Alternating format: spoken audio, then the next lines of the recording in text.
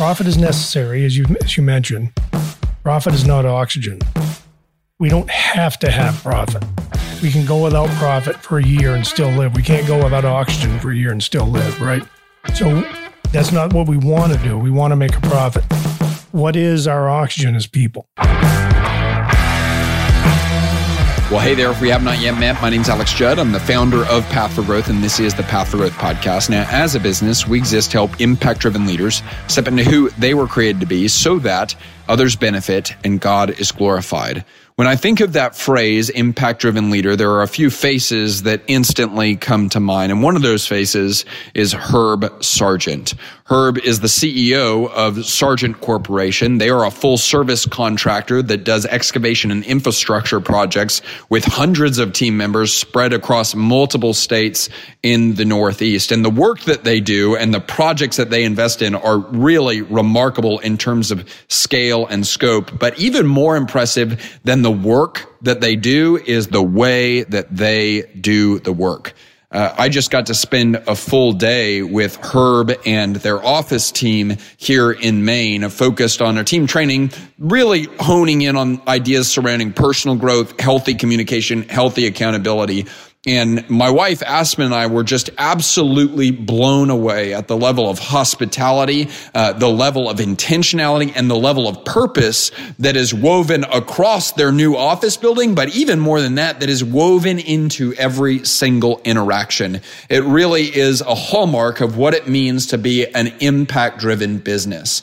And here's what I'm so excited about. Herb is a really active member within the Path for Growth community. He's one of our one-on-one customers. In addition to that, he's a regular attendee and contributor to our weekly office hours conversations with impact-driven leaders.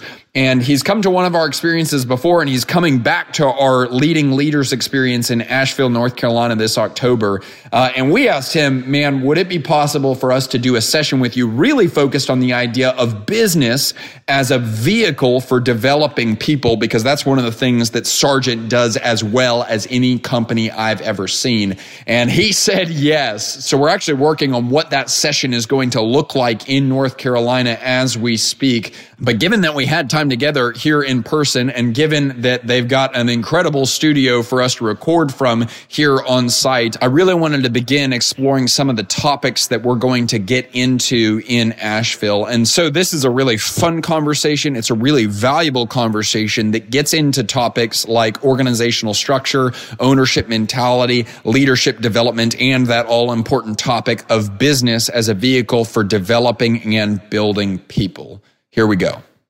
Well, Herb, so stoked about this. I think the way glad to be here. Yes, welcome to the podcast studio, the Flywheel Studio. Yes, for those of you that are listening, we get to record this in Herb's fairly new podcast studio. Yeah, about a month old. We've got his. Would it be producer? Would it be marketing director? Sure, I'll be all of the above. Okay. Or, guy who hangs out in the corner. Sebastian Benage, he keeps us straight. Yeah, he's in here helping us run things. Y'all have created a beautiful space for this conversation. I don't think you created it just for this conversation, correct? We were looking beyond this one, yes. Yes, so they run their own podcast. But man, can you describe a little bit of what went in this room so people have an idea of where we're sitting right now, Herb? Okay, so we're at Sargent Corporation in Orono, Maine. And this is our little podcast studio that's part of our new office that we built and moved into this past winter. And we just wanted a place where people could feel more comfortable than being at a table, almost like you're being interrogated. So this is, we've got some nice chairs in here. I mean, we didn't spend a ton of money. I think this whole thing was about $10,000 that we spent in here on the studio. And it smells like nice, clean, fresh, rough sawn pine, right? I love it. I feel like I think it's an Anchorman quote, smells of rich mahogany is appropriate. Yeah, but it's not. It's actually aged corrugated metal. Is what it is. I like it. So that's what's going on. So we have it aged corrugated metal up to the chair rail height, and then sawn pine from there. And then a number of photos from our work, both more recent years and some historic photos here, because as you know, Alex, we've been in business. It'll be 100 years in 2026. Unreal. You seem to really enjoy not saying we've been in business 97 years. You seem to really enjoy saying we will have been in business 100 years. You're looking forward to that day, aren't you? Well, people think I started the business. Yeah, yeah, that's right. Yeah.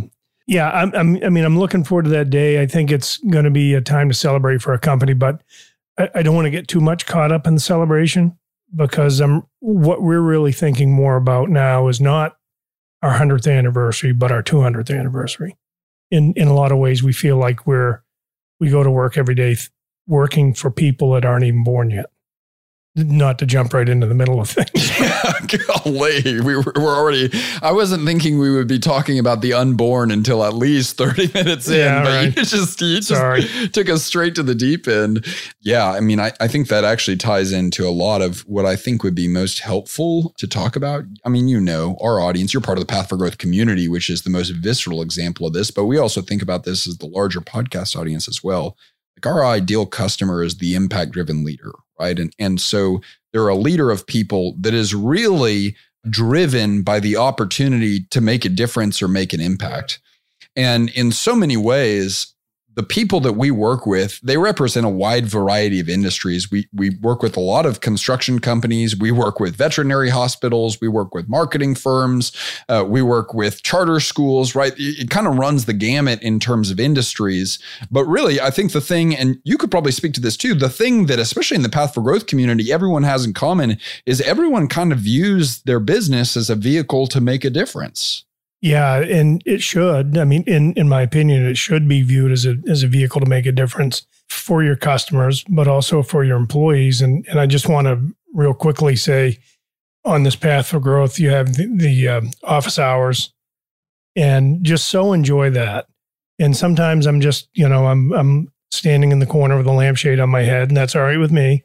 But, I don't have any pressing problem to bring or whatever, but to just be on that call. And I think I posted on the chat one day, I said, wow, what a great opportunity for people, to bring problems to real problem solvers, real impact driven people, as you said. And, if I'd been able to do that when I was started in business, I'd be somebody now. Yeah. Okay, so I need to give people this context. Herb saying I'll be somebody, right? Herb, I believe it was your wife, Tristine. I hope you don't mind me sharing this. This is pretty awesome feedback. So it's something that I think should be celebrated. That I guess I heard this through the grapevine, but she told you, man, I just have seen you grow more in the past year than ever before. Right, correct? Was that the feedback basically? Yes. We've known each other 13 months.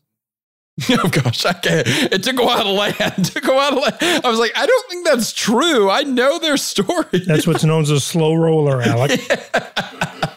Yeah. Third basemen have a tough time with that. But we've been together for 8 years now. And, we enjoy a wonderful relationship. But I mean, that was her observation, that she's seen more change in me in the last year than me trying to do it by myself. And certainly, there's a lot of work that you did and other people, even from the company and elsewhere, did that contributed in many ways. I think it's a blessing from God that makes growth possible. But it was so funny. The way that I heard about that feedback is, I guess you had a phone call with another one of our members. Yes. He's a member of the Orthodox Jewish community, owns an incredible company up there. His name's Simcha Regal. He's a young guy. He's just, one of the more passionate entrepreneurs I've ever met. Great guy. Yeah. And just has such a heart for his business, such a heart for the customers they serve. But he sent me a voice memo and he was like, I wish I could do his accent, but I can't do his accent. He's like, Alex, oh my gosh, I just got off the phone with Herb. And he was like, this community, Path for Growth, is so valuable. He's like, you are not going to believe this, Alex. Herb told me that his wife told him he has grown more in the past year than ever before. And then he says, if someone like Herb Sargent, the poster child of growth, the person that literally exemplifies growth, has grown, wow, what could I do? But I just loved that message so much. I'm trying to figure out who he was talking about. Oh gosh. I love that that sentiment so much because I think it draws attention, number one, to how ridiculous it is for you to say, well, I'm just trying to become somebody, right? I think people look up to you. But I think the other thing that I think is so cool is just the community where it's like, we're all at different stages. The stage of business that Simcha is at is radically different than yours. But what's so cool is there's this culture of contribution and mutual benefit right now that's going on, that it's like, it seems like everyone, myself included, it's like we're all learning from each other and moving forward. Yeah, it's really been for me, on the various things I've been involved with Path for Growth. It's been really eye-opening because in the general business world, I've been involved in trade associations. I've been involved in, peer groups.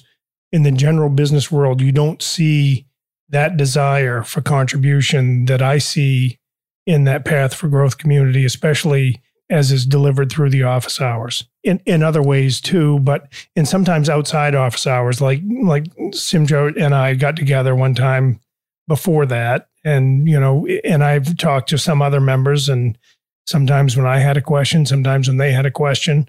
But it's really, really a great community, great vehicle for growth, which is why you called it Path for Growth. That's right. It was, I wish I could say it was that intentional. I was like, well, that domain's open and that sounds like a good idea. So we'll just go with that. Yeah, but it's worked out really well that way. I think something that stands out to me is on those office hours conversations, which, just to give everyone context, those are casual yet intentional conversations that we do twice a week for members of the community. They're really member-led. But what's really interesting is the type of conversations, advice, even follow-up questions that really rise or bubble to the top within those sessions, I think are really informed by this idea of impact-driven leader.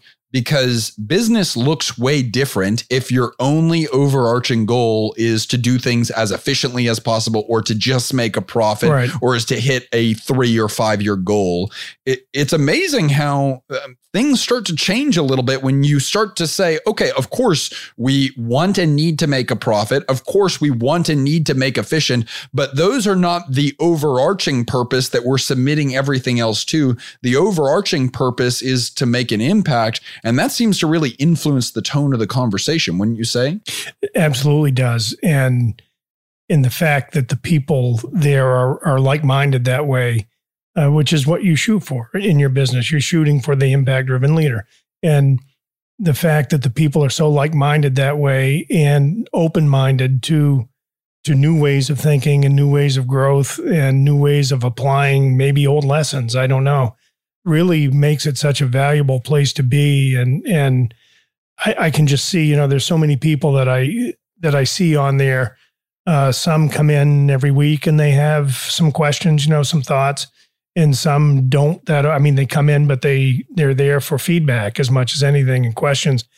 And the one thing I'd say is learning to ask the questions in that framework that you folks have developed has created a way for me to grow myself. Just not to always have the advice, but to try to unearth the advice together. Yeah, I think that's a powerful leadership idea, leadership tool that I think as a community, like we're all learning together. And what's neat is we have that opportunity once a week to practice. The purpose of this was not to have a commercial for office hours or certainly Path for Growth, but I appreciate but it's working. Yeah. No, I just wanted to mention that for me, it's one of the great things that I get from that community. Thank you for saying that. The reason why I bring up that term impact-driven leader is because, and really honestly, we could extend that to impact-driven business. If I were to think about, a short list of the companies that really exemplify what it looks like to be impact-driven, I would put the company Sargent, towards, if not at the top of that list of companies that I've ever worked for. And I think that's because I've gotten to spend enough time with y'all now. We got to spend a full day in a session today. I've gotten to know so many of your people. I've gotten to know you so well. It's the heartbeat of this place. But what's so cool is that sometimes something like that, the desire to make an impact, it starts as a heartbeat and it stays as a heartbeat, and it never gets tangible or practical. It never gets beyond hypothetical frou-frou conversation. Yeah. I think what y'all have done, as well as any company I've ever worked with, is, man, you've put some tactical, practical handles to it. But then also what's so cool is y'all are still in the trenches of trying to make purpose, impact, making a difference come to life in this organization. And so what I really wanted to focus on in this conversation is, number one, the heartbeat. What is the purpose? Because you got to start there. But then also, how are y'all like really tangibly dedicating time, resources, energy, manpower to making that purpose come to life? And so with that, the first thing that I'd like to start with is, let's start with, what is the company's mission? What is the company's why? And why does that purpose matter so much to you as the CEO of the company, Herb? Yeah, so I'll go back about 18 years. We sat down and we tried to figure out, what we stood for. And I'm not saying we didn't have a clue, but we tried to codify it in a way. And I'll have to give you a little company history. When my grandfather started the business in 1926, the tools that he had to work with and the work that he built bear almost no resemblance to the tools we have today and the things that we build. So back then, it was just like, they were turning horse carriages into roads that were capable of carrying a Model T. Yeah. What was the thing you told me about him having more in common? What was that idea that you told me about the other day? So his first business was delivering. He was a teenager, was delivering sawdust to area neighbors. His dad owned a sawmill, so he had access to sawdust. And there was no electricity. There were no cars. There were no radio, TV, right? No cell phone, no internet, not even a fax machine. And so what he did is he went around and peddled sawdust to area farms for insulation for their ice boxes. And this is, let's say, 10 years after the Orville and Wilbur Wright flew a plane in North Carolina. So no commercial flights anywhere. And my take on it is he had more in common with the day he was born, the society he was born into had more in common with George Washington Society than he did with me the day he died. That is unreal to think about. In one hand, it just goes to show you how much has changed in 100 years. Mm. Yeah, no kidding. And, he was caught up in that. When I say caught up in that, he had tailwinds in his career. There was a lot of building going on. So there was a lot of tailwinds to his career. But back to the question is what, in all those years, all those 90 years, 95 years, 97 years now, everything's changed. The tools have changed. What he builds has changed from what we use now. But yet we've survived. And so what has stayed the same in that time? And we reckoned it was the values. And so we set about, codifying those values, our purpose and our values. And we said our purpose is to build and to be faithful stewards of the Sargent legacy. And I didn't insist that Sargent be in there. In fact, I didn't want it to be, but other people did. And we've gone on since that time to really reframe what building means. Building to us means building people. We feel like that's our purpose. And when I say building people, we don't mean building great construction workers. We mean building great people who have great margins of safety in all areas of their life, professionally, relationally, financially, physically, so that when they have a problem, it stays a problem and not a crisis. Mm. So that's what we see as our purpose. Now, those people, we want to build great people that then go on to build great projects and deliver those projects in a time and budget capacity that is equal or better to anybody else out there doing it. Hmm. Is there a story that comes to mind that you think of as really exemplifying that purpose coming to life? Well, I've seen it replicated over and over and over in the years that I've been. So it doesn't seem like it's been this long. I've been working for 40 years now, full time, and I've seen it over and over again. And I've seen it come from my grandfather, from my father. I've seen it come from superintendents. But I as an example, I can remember a guy, I was a young foreman. I was like 21 years old. And I had a really high degree of frustration with one of my crew members. And I could not get him to do what I wanted him to do. And I went to my superintendent and I said, we need to fire this guy. And he said, okay, what's he doing next? I said, I don't care what he's doing next. We're going to get somebody else here to do this. He says, no, because when you fire him, you're going to be doing his job.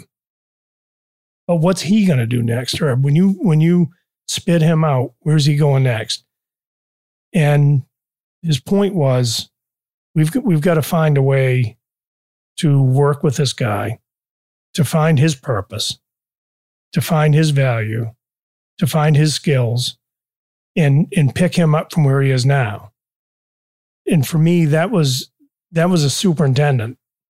So the reason I say that, the reason I highlight that is that wasn't my grandfather, that wasn't my dad, that wasn't my uncle, that was a superintendent. So that had been driven down in the organization for many, many years. The idea that we have to work with people, we can do better with people than the next guy, because the next company would have just said, you're gone. And that was, as a 21-year-old, that was a pretty impactful thing for me to hear. And, so I did work with the guy. And we got along okay. It wasn't great all the time, but we got along okay. That's one example. And then, more recently, taking people, Kevin mentioned today in our meeting of one of our young guys. We have Sargent Construction Academy that we do every year. And we have 10 or 12 immediate high school grads come out. And one guy comes out and he's like, he's not bought into what's got to be done. Right. And Kevin works with him. And Kevin's such a great teacher. He's just so level. Kevin Gordon, I'm talking about. And he and I started laboring together in 1983, Kevin. And he's such a great teacher. And within a few days, this guy has taken on the role that we need, the task that we needed him to do, but he's taken on the role even more. He's taken on the role now as a leader and not just a guy that was complaining about having to do what he was doing. So what we're trying to do with these guys is, we call it build a life with us, and it's career. We want you to build your career. We want you to build yourself. We want you to build your wealth. And the career, that probably goes without saying. There's a lot that goes into that in terms of teaching skills and leadership, hard and soft skills. But then when it comes to building self, there's a lot more that goes into that. It's financial planning. It's really just understanding. To some people, even to me, some of the principles we uncover they seem like they should be obvious, but, just like be respectful, bring value.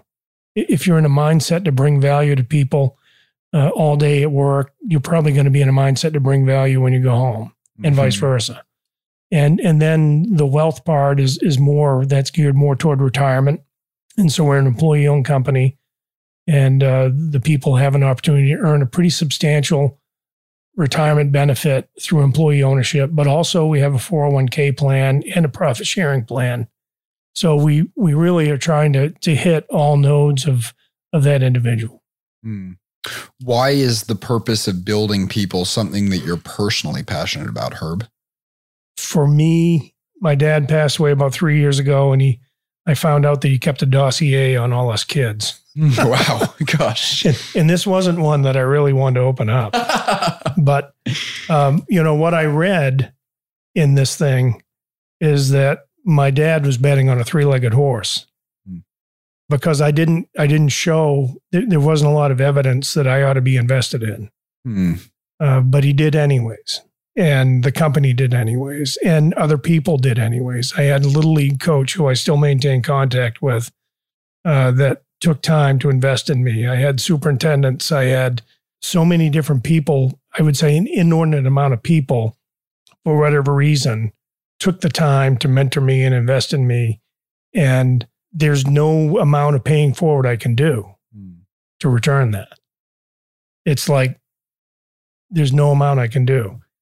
And when I look at what they stood to get out of it, it was really nothing, except they wanted to see growth.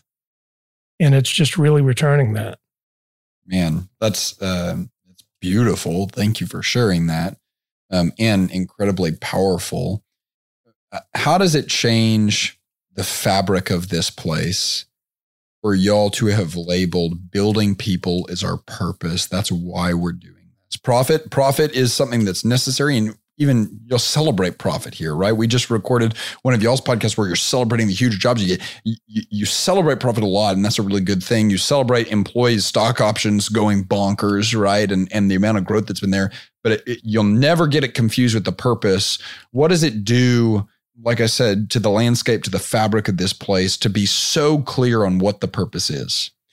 I think it's part of recognizing profit is necessary, as you mentioned. Profit is not oxygen. We don't have to have profit.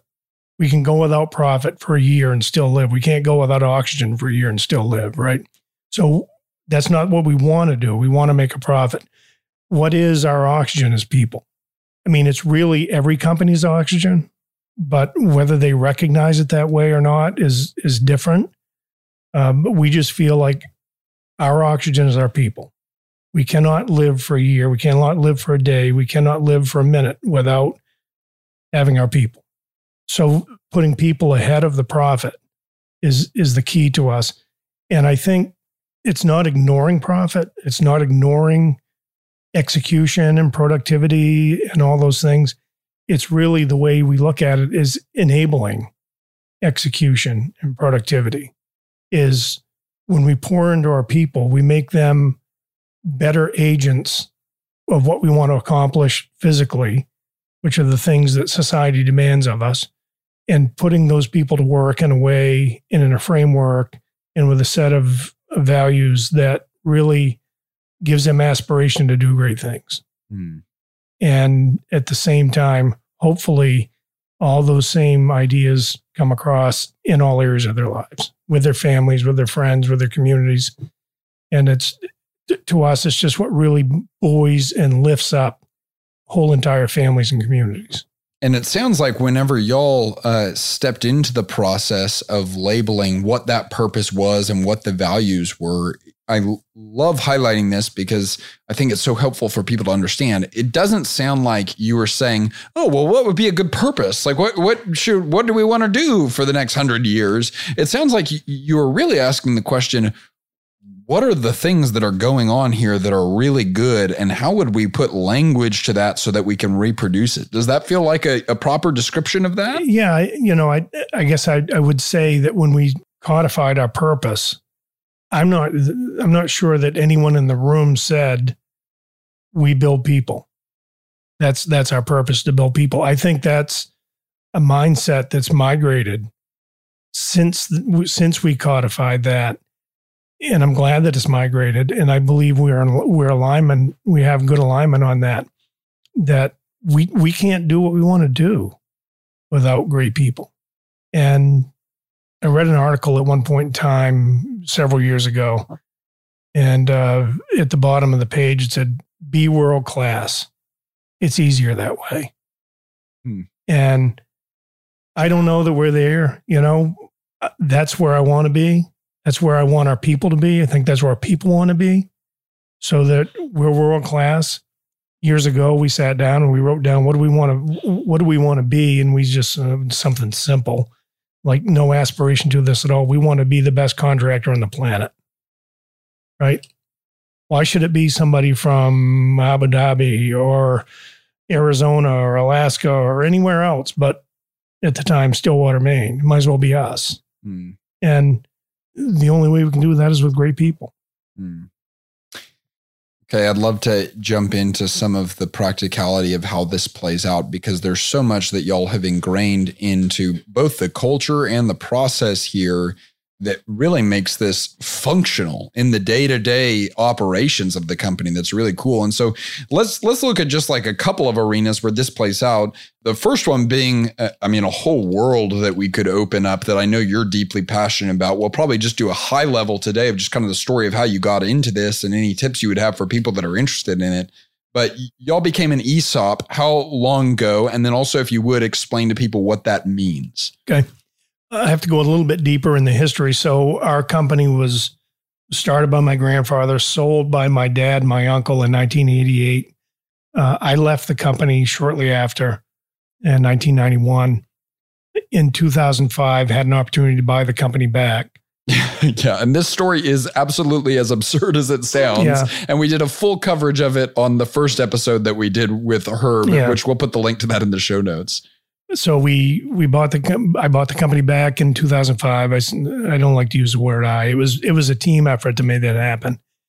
But I was the sole owner. And as the owner of a business at that time, 42 years old, I think I was, at some point in time, you have to get out of the business.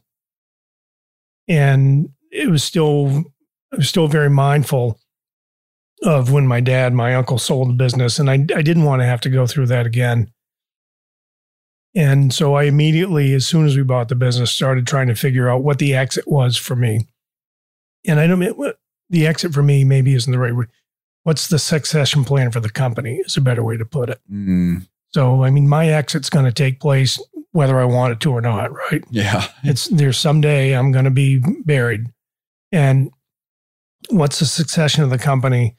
What are the ways that I can set it up so that it maximizes sustainability, maximizes stability for employees, maximizes benefit for employees. And the best way I could find that was to sell the company into employee stock ownership trust. So there are basically 4 ways you can get out of a construction company. You can sell it outside to somebody, which happened before, and I mentioned I want to avoid.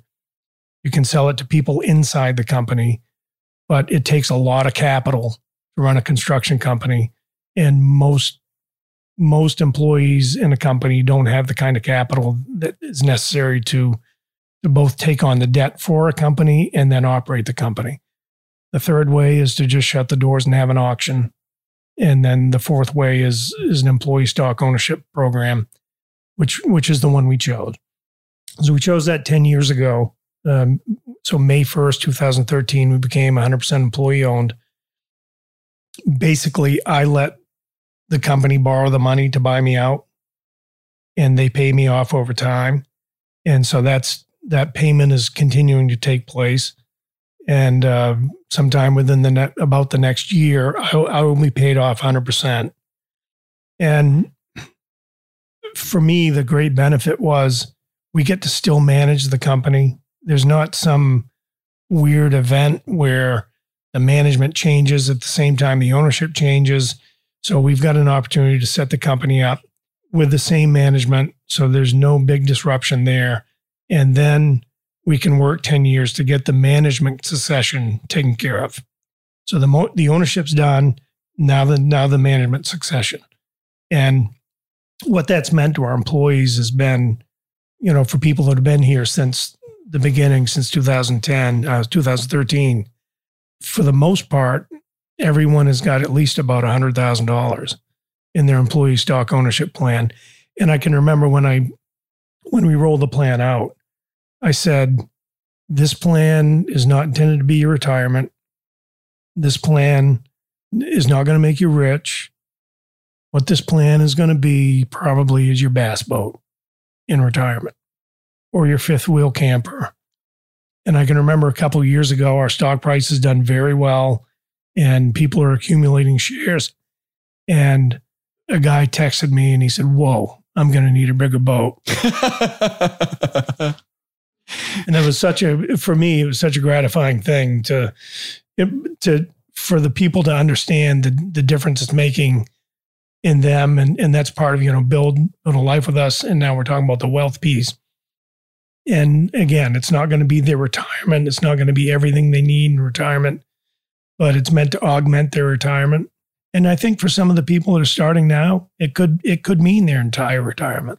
Yeah. Which, how cool that, well, and it's not even just how cool that this place could play a role in such transformational change just something that could have such a huge impact on people's future. But what I think about is so cool that they get to play a role in something that could have such a huge impact in their future. It's like they are employee owners. They actually get to directly influence the trajectory of this place and each other's trajectory. That, to me, that's the place that I always try to go, is you're not only affecting your own trajectory, you're affecting everyone's trajectory around you. I love it. Sebastian knows when we have podcasts, on our internal podcast, and we have people on from Virginia and people on from Northern Maine, and they've never met each other. But we get them on, and it's like, okay, you guys are bringing value to each other. Like what you're doing in Northern Maine, the piece of pipe you put in the ground today has a difference on that guy in North Carolina. And the scraper full of dirt that he picked up down there has an impact on the guy in Northern Maine. For me, it's just it's almost surreal. Yeah. Sebastian, I didn't tell you I was going to put you on the spot, but it's like, it's employee owners, right? We get to have an employee in the room. How does it change your approach to the work? I think you said you've been here for 2 years now, 2.5 years? Not even close to that. Okay. I started in February. Wow. So. Alex, swing and a miss is what we'd say there. That's all right. Yeah, right. You have the competence of someone that has been here easily. Yeah, yes. 2.5 years. In the deference. Yeah, that's right. That's right. Yeah. How does it affect you to know that, man, I'm a part owner of this place and I get to impact this place's trajectory? Yeah. So I've been out of high school for almost 10 years now, and I've had a lot of jobs as a dishwasher at Walmart, mowing lawns, which is actually probably my favorite job. Prior to this. Yes, of course. I would say none of those jobs meant nearly as much to me as this one does. And at the end of this little answer I'm going to give you, my nose is going to be very brown. So thanks for prepping us. Well, this is not the internal podcast. This is for people outside the company. So what I'll say is that the first week I was here, someone took me out to lunch and said, I hope you're not here to just get a paycheck. I hope you're here to take it seriously, and you're affecting a lot of people in this company. And that was kind of a left hook a little bit. I kind of thought that maybe this was just going to be a job that I'd come take pictures and post it online. But the going to job sites and taking pictures of people in the trenches and getting dirty, I feel for them. I know that we, equally own this company, and I look out for their safety, and I enjoy talking with them about and learning what they're doing. And I think that all of us owning the company together creates that camaraderie, creates that connection between us, that we can, take some time apart on the job site and just talk about what the company means to both of us. Man, there's so much in that answer that's so good. I appreciate you, number one, for speaking up, Sebastian. I didn't tell you I was going to do that. That's awesome. One of the things that stands out to me is, man, it seems like the larger the company that you walk into, and I found this to be especially true in construction. I don't know if that's me just putting a pattern to something that isn't actually there, or if it's actually true, but it seems like the larger a company gets, the more risk there is of it becoming horrendously siloed. And it seems like in construction, especially, where I see that play out in a lot of companies that I've coincided with, observed, or spent time with owners of, is people in the field and people in the office. And it seems like they're just like always, almost not even just like operating independent of each other, but like at each other's throats. Yeah, I can tell you that in the 80s, when I was first came on into the company, it was very siloed. And I'm so proud that the team we have in place now, there's a decided vacuum of ego here. And it's all about what can we do for each other? What can we do to move the organization ahead? What can we do to move each other ahead? And people will, in our company, I'm just so proud. People in our company will lay their own interests down to advance somebody else. And I've seen it, many, many times. I talk a little bit about Kevin. Kevin Gordon's our workforce advancement director. He was a regional manager that I went to in 2015. And I said, Kevin, we need to start bringing in some people. We need to start training people. We tended to be an older organization, and we had a lot of retirements coming on. And I said, we don't need to go hire, 200 people now. We got to bring in about 20 a year, and we got to go chisel great young people out of the landscape and bring them in here and breathe into them the values that we have, which are invest in people, do the right thing, hone our craft, and win in the field. We need to breathe those values, and there's not a better person to do that. And Kevin took what many would say would be a lesser role, but he took it gladly. To me, that was, he made a sacrifice, a personal sacrifice to come in. And I can remember I was having lunch with him and I said, what do you think about this? And he said, isn't there anybody else that can do it? And I said, if you can tell me who would be better than you, I'll go see them. And he didn't have an answer. And so he took the job. And as a result now, he's got about 80 or 100 young people under his belt that have come into our company and have learned the way that we want to do things, have learned our values, have learned the value of work, the value of camaraderie, the value of pouring into each other. From Kevin, now we've got 3 people on that team. So we've grown that team from 1 guy to 3 in the last few years, Kendall Bickford and Pete Perizzo. And those guys all took different roles and made sacrifices to be in the roles they're in to make a difference. And it's something that when I look at it and see, I'm just so thankful for them. Gosh, there's so much that I could highlight in that answer, and there's so much that I want to park on within that answer. I think you might be a little bit opposed to a 7-hour podcast, so I don't know that I'm going to be able to highlight everything that I would like to highlight Only for people. To the extent we were supposed to have dinner with our wives. Yes, that's right, and I'm looking forward to that, and I don't want to mess that up. I know this wife thing is relatively new to you, but I've been at it for a while. And you've heard that, or for a fact that missing dinner is not a good thing to do, huh? Okay, very good. Well, then let's not move on from the ESOP thing just yet, because there's 2 things within that I really want to call attention to. Number one, I feel like one of the kind of ancillary principles that I'm taking from this is you're kind of saying it's wise, good, important, healthy for business owners. If you own a business, think about your exit strategy. And not at 60. Okay, so when do you think about it? When would you advise they think about it? And how would you advise they think about it? The succession of one's company is, nobody ever wants to deal with it. And I think the ownership and the management succession are 2 different things. I think we often look at it like it's one thing. And I think that's part of what makes it more difficult for business owners. There's a lot of emotional things that get wrapped around the axle of giving up a business. And I would say, if you're going to sell your business to outside, if you've got a lot of emotional baggage tied to your business, that's going to be tough. I think you need to start thinking about it in your 40s. I mean, that's what I started at 42. Before we even finished signing the paperwork on buying the company, I was already thinking about how to get out, how to make it work.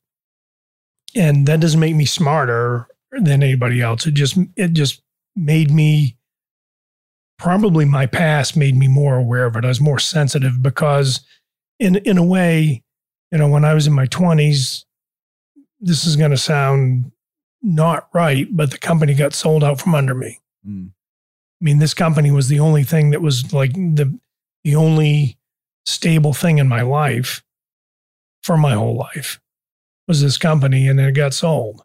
And I never wanted that to happen to the rest of the people here again. So I knew I had to start early. And it takes a while to vet these processes out. It took me 5 years to find the right advisors. to affect that transaction. So then we can deal with management succession. And I think business owners hate to deal with management succession because there's a lot of wild cards involved, potentially. You don't really know how things are going to go if you move the company into like inside ownership. I just think you need to take a lot of time. You need to do it much earlier. I know people in our business, I've got a friend who's, I think 62. And he called me a couple years ago. He said, Herb, I told you I'd never die on a bulldozer. He's in the construction business, but he's 62 years old and he doesn't have a plan yet. And that's a really sad place to be. He's had a great career. He's got a great business, but he's got nothing to do with it. And it's a really sad place for him to be. And I just don't want that for people. And this is a really good, if you've got the right culture, it's a really good way to make it happen. But above all else, what I hope people hear from this is, man, think about this early, because I think it also has structural implications and it's going to affect some of your decisions. Like, what's the vision you're working towards? That destination is going to influence your decisions in the present. So the earlier you can know what that destination is, at least with a degree of confidence. And then if there's incontrovertible evidence that it's like, oh, we should actually move towards a different destination, then that's fine. But at least aim at something is what I'm hearing. Yeah, that's right. And it can make a difference in how you invest in the business too. An employee stock ownership company in the United States and does not pay federal taxes. And in most states, it doesn't pay state taxes. So as an employee-owned company, all the profit stays with the company, 100%. Versus most companies, have to pay some level of taxation to state and federal, and it typically is 40 to 50% of the profit. So you get to keep that profit as an employee-owned company, and that's part of what pays off the note, for instance, to pay me. So when we make money, that's part of what pays me off in the future. It's almost like a cost-free way to sell the business, because what used to go to taxes now goes to pay off the former owner. It can be a really sophisticated process.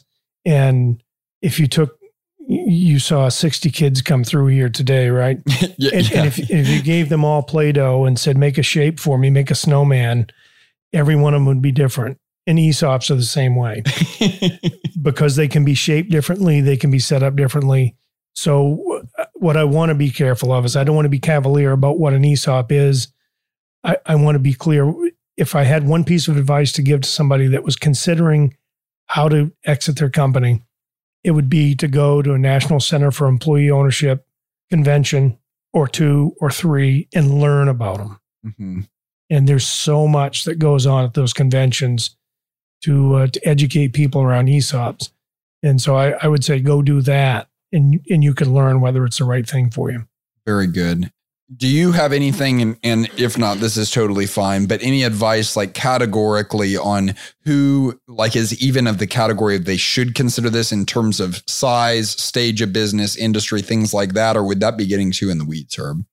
I think generally speaking, a company of 5 people would not be a good ESOP company because it's a fairly expensive thing to administer every year. It's maybe $100,000 a year just to get the valuation done every year, to go to a third-party administrator, to keep the legal involved, and you have to have an outside trustee. Plus, it's better. We found it to be a much better practice to have outside board members that are on our board as well as inside board members, and it's likely you're going to have to pay those folks too. So there is some scale of a company that needs to be able to absorb those costs. But, I've seen companies as few as 20 and as many as Procter & Gamble, for instance, is an ESOP.